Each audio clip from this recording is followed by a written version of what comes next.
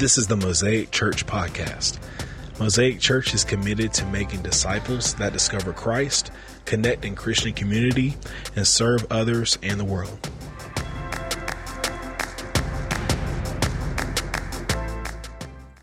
Now, this morning's sermon is going to be a little bit shorter than normal, so don't get too excited, family. But it's something that I wanted to share from my heart, and I want to challenge you as we're going to go into a whole new sermon series. In a moment, we can put it up there. Being a good neighbor. I thought about putting up that commercial. Remember the Allstate commercial, being a good neighbor, but I chose not to do that, because it's time. If you have your Bibles, turn with me to Luke chapter 10. And today will just kind of like be a pre-beginning of the sermon series. It'll probably be about 3 to 4 weeks. And I'd like for us as a church to really focus on this scripture as you go home. Luke chapter 10, verse 25, verse 37. It's the parable of the Good Samaritan. Now, that's not really in the text. There is no text that actually says the parable of the Good Samaritan. It's just what the publishers and what people have put throughout the years as a title. So my title is Being a Good Neighbor. In verse 25, it says, on one occasion, the experts in the law stood up to test Jesus. So it's a parable. This is Jesus being tested.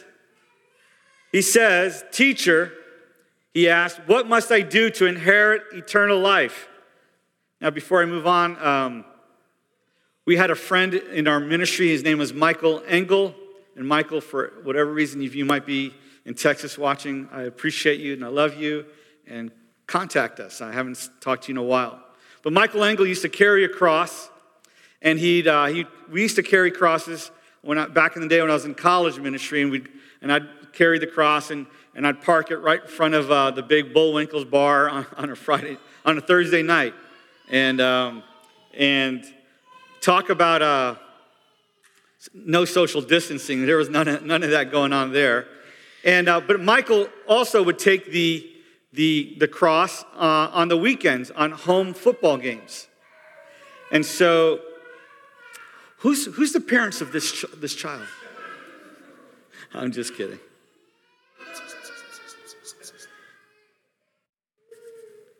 I love crying kids. You know why?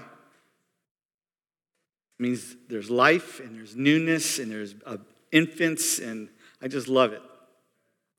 And I'm being serious. I'm not being like subtly trying to be funny or anything like that in a bad way.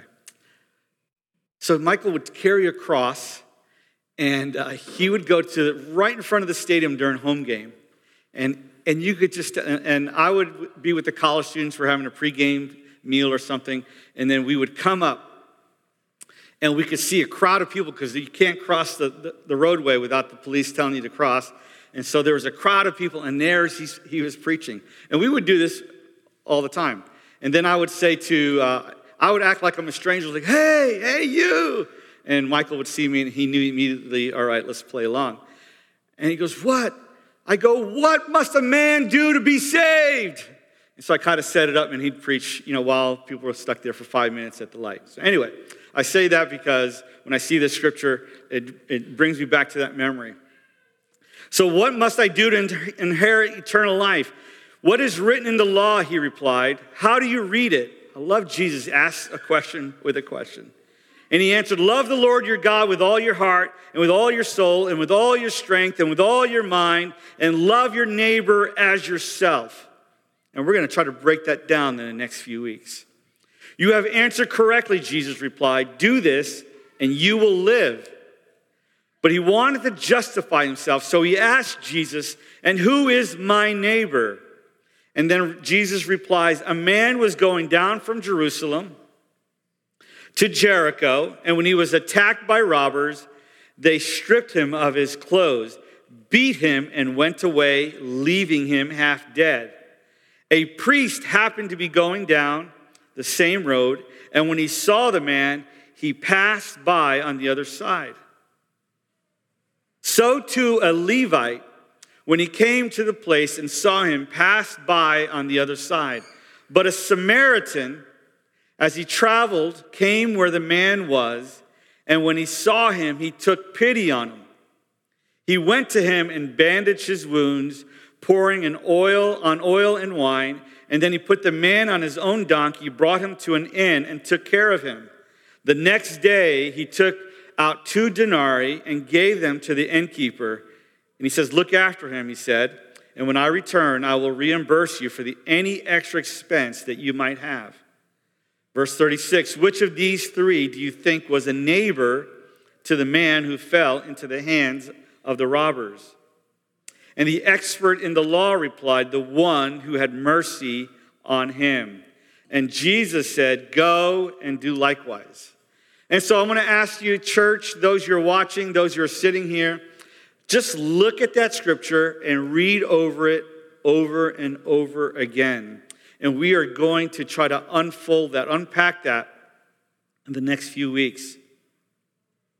Before I start, I just want to maybe take a little sideway message here, is that somebody asked me recently, Pastor Mario, how do you fight temptation? And if the enemy's tempting you, what do you do? And I thought, well, okay, this would be a good time to answer it publicly. Now, I think I have a PowerPoint here, WWSD, to play off of what would Jesus do. You guys remember the bracelets? Raise your hand if you wore that bracelet. Yeah, amen. Me too. I told him, I said, WWSD. What would, and I'm trying to not be funny, but I really would think this. What would Satan do? And so I began to ask myself in moments of high, intense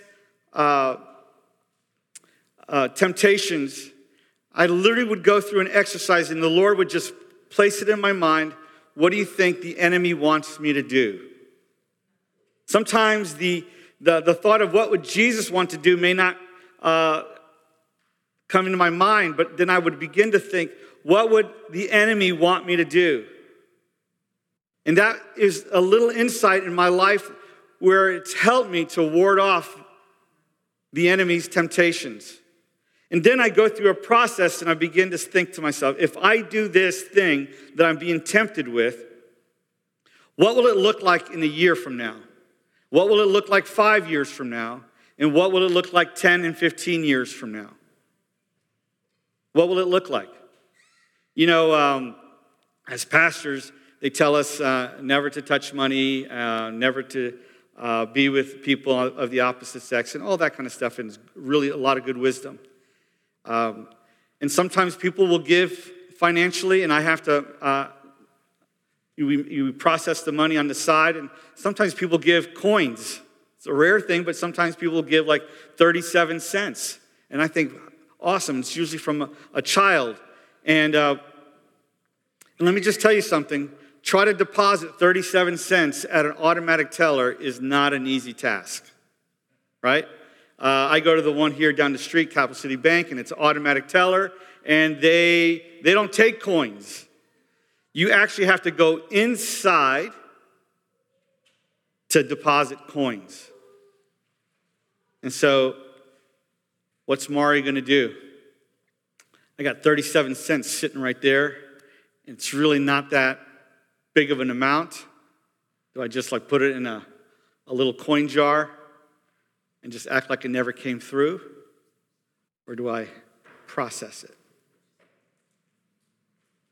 And you think it's just 37 cents. And I remember just being tempted. It's something simple as that. Mari, you're busy. 37 cents. What are you going to do with that? And so, if I can take 37 cents, that means I can take $1. And if I can take $1, that means I can take $10. If I can take $10, I can take 100, and you know what I'm going with. And so I begin to process, what will it look like? What would the enemy want to do? He would want me to take those 37 cents and just put in a coin jar and use it for, red eye down the street. Or, what is the right thing to do that Jesus would want me to do is deposit that thing, and even though I have to get out of the car and go Why? Because the Lord has helped me to see what it looks like a year from now, 10 years from now. If I can steal 37 cents, then I can steal a lot more down the road. I may not think today, but if I can do that, then I will. And so the enemy tries to convince me that it's not that costly. And that's what he always does, right? He just tells you part of the price. He doesn't tell you the full price. And so I think to myself, what is the full price? What is the full price of listening to the enemy? And I begin what is the full price?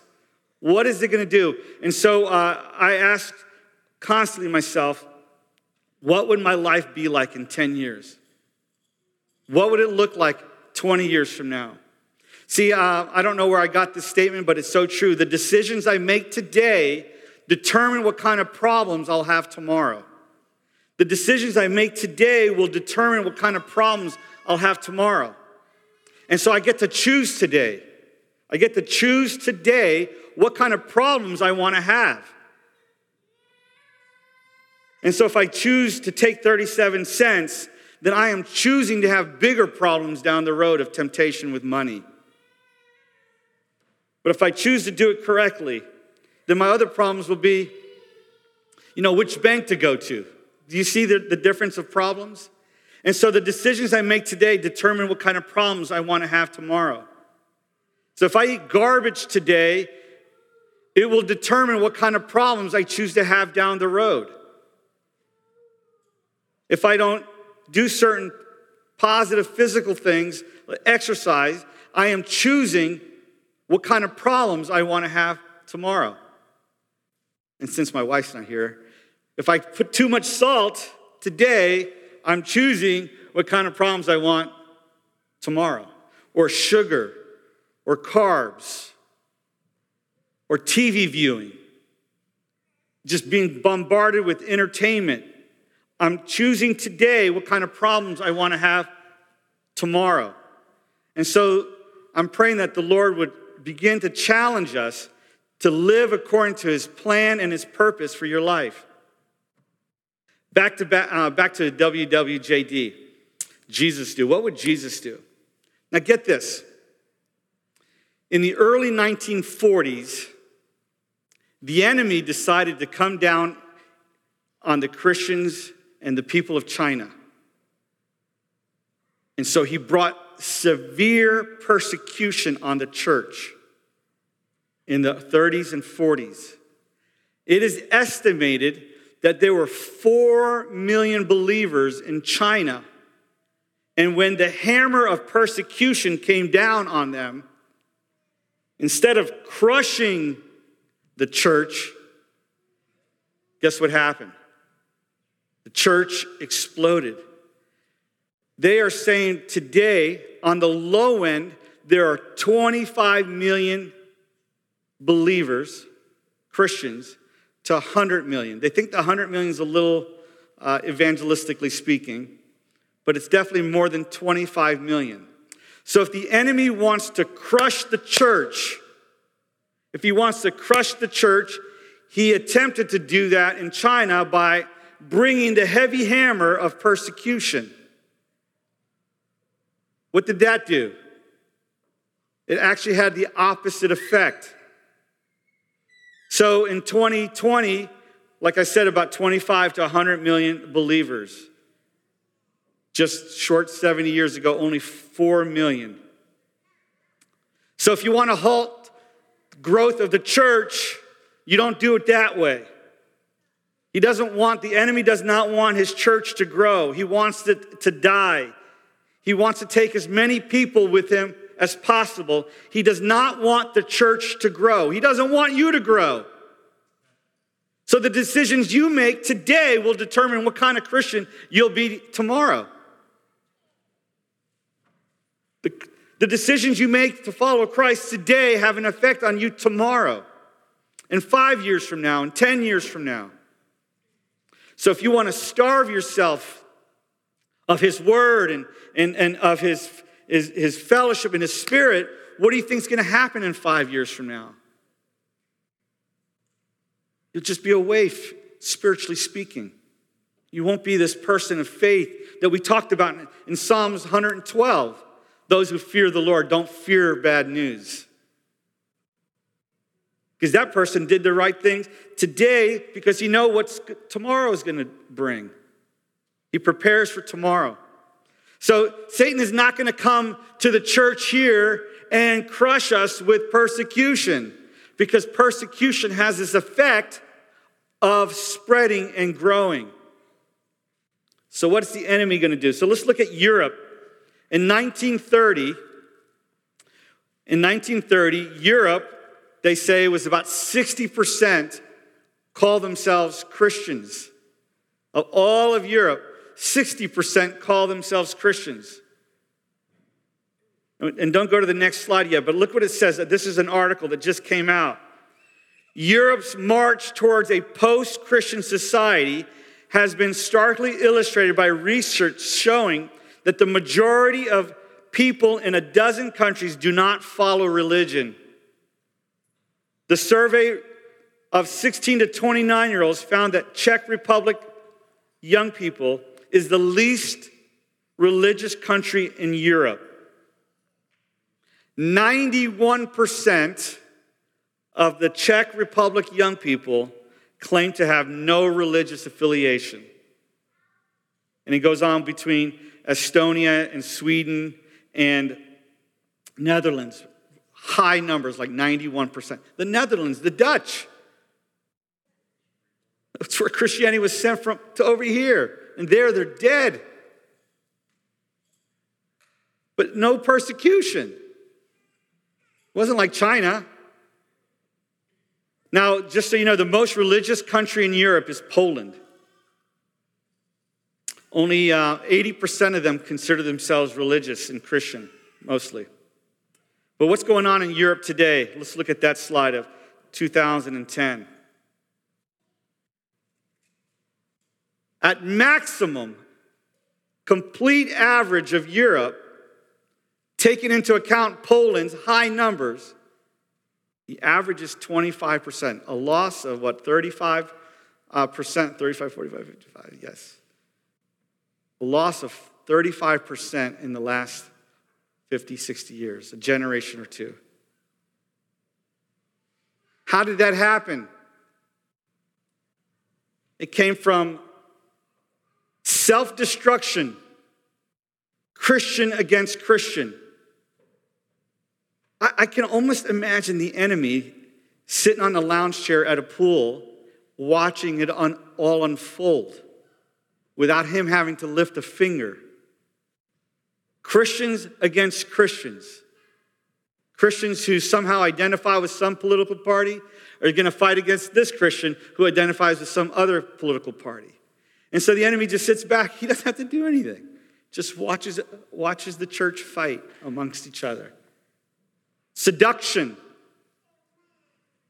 Church has been seduced in Europe.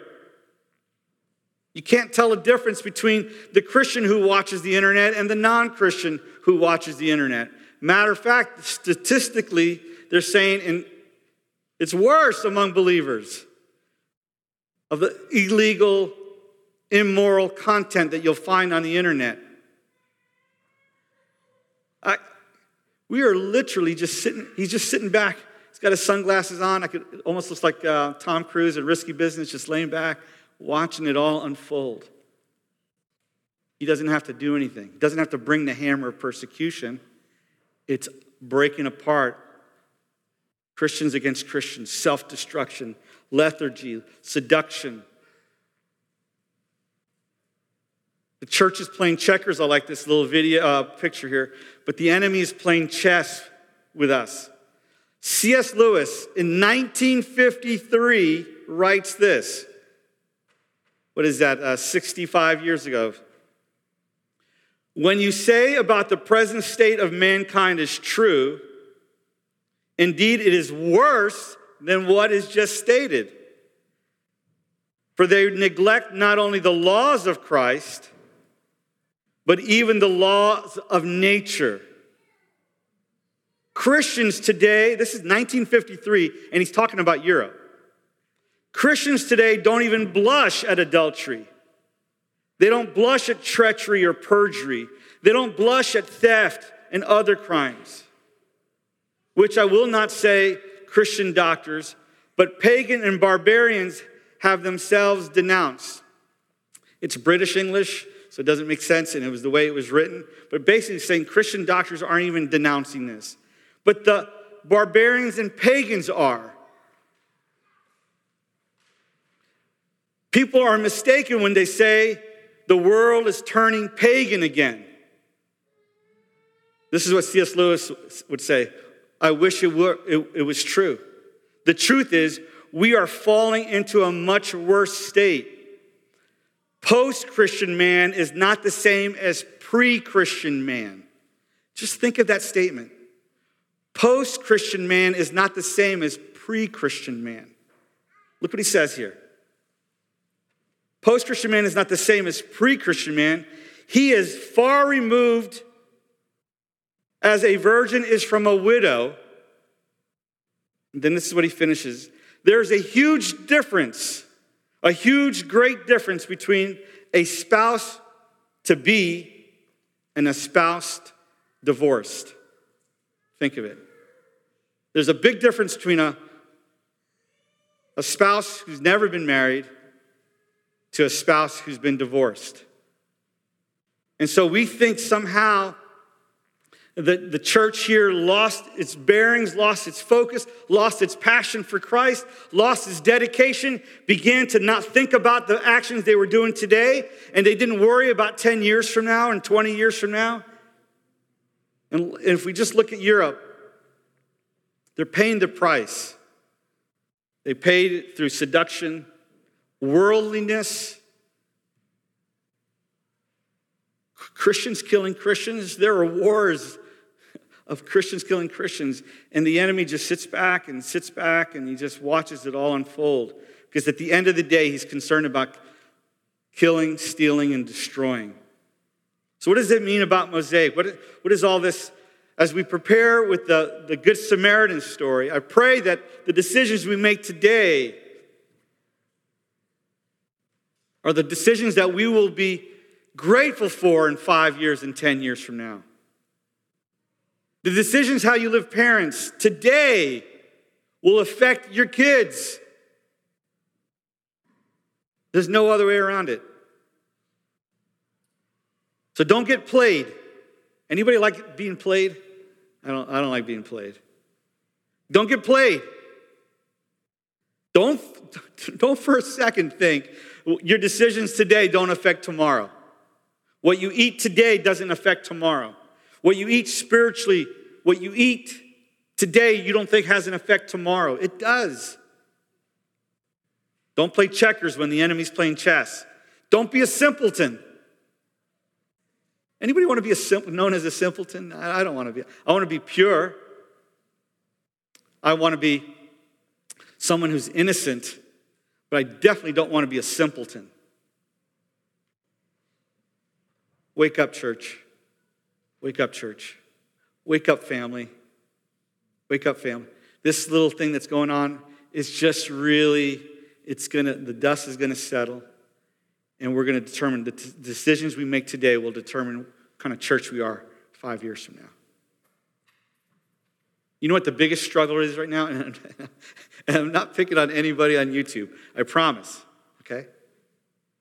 Promise. And especially our Mosaic people. The numbers that are coming out, the research that is coming out, is the biggest threat to the church is people want to sit home in their pajamas. And the enemy's just literally sitting there and he's like, I didn't have to lift a finger. I just gotta allow them to be comfortable. Just let them be comfortable. Now, I know many of our families in our church aren't here because of the sickness. I get that, and I understand. But the challenge is going to be when the sickness might be gone, there's a vaccine, or everything kind of settles down. The decisions we make today will determine what kind of church will be, not just Mosaic Church, but in the country. And we're going to have to fight the temptation of people just want to be lazy. And Christ's church is still going to thrive. but it might thrive without us.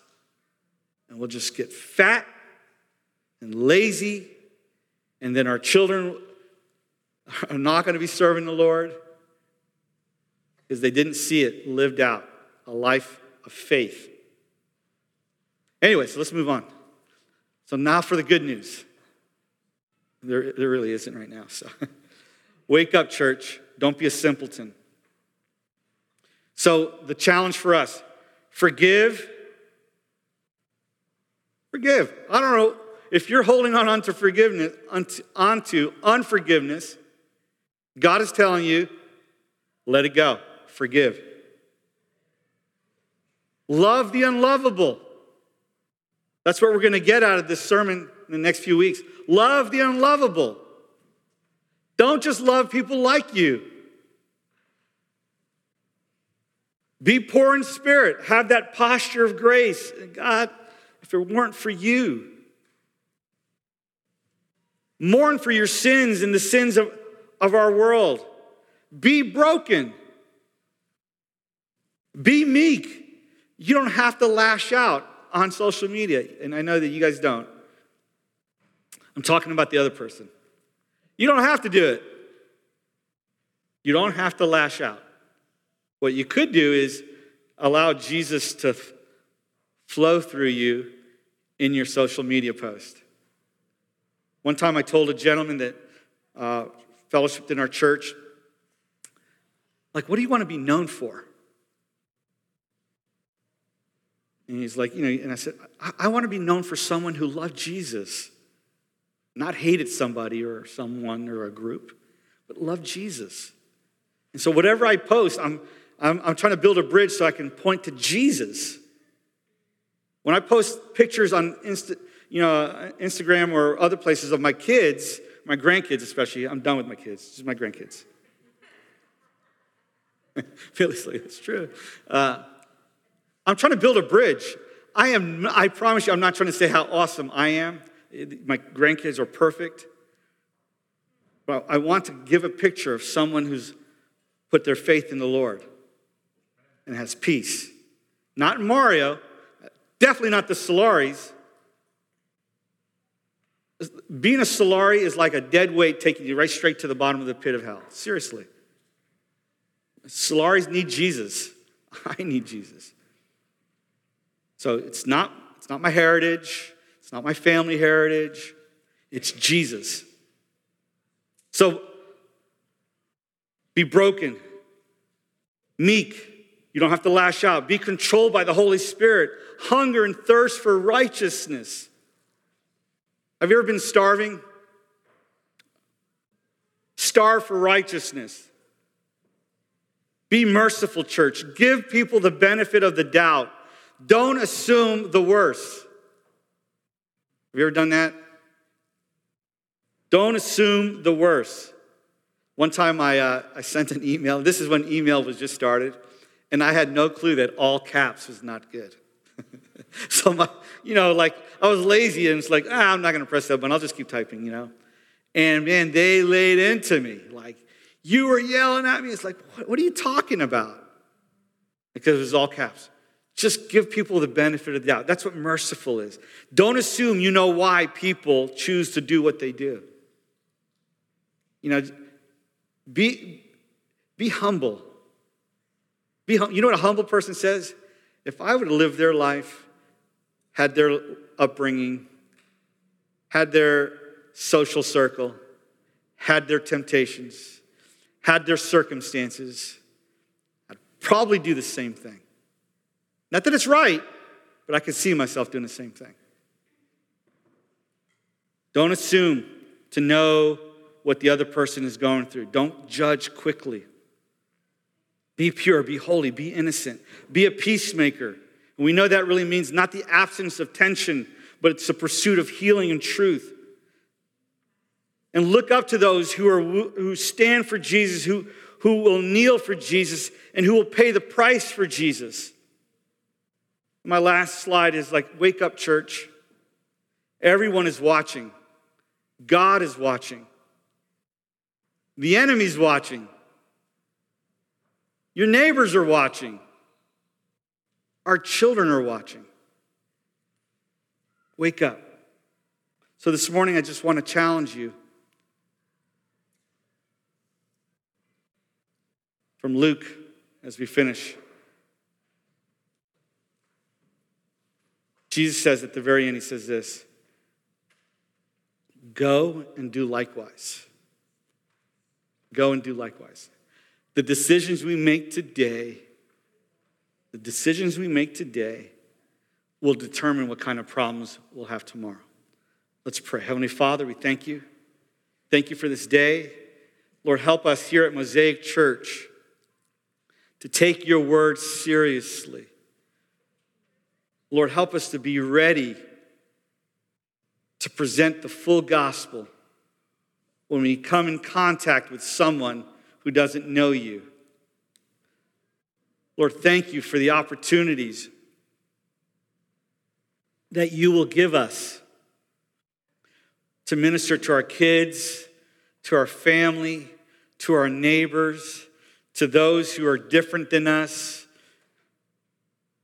And those who are different are us. They is us. Thank you, Lord, for the opportunities that you're going to give us to be that person that you want us to be, to loving our neighbors. Lord, help us to wake up, Lord. Help us to not do what the enemy wants us to do.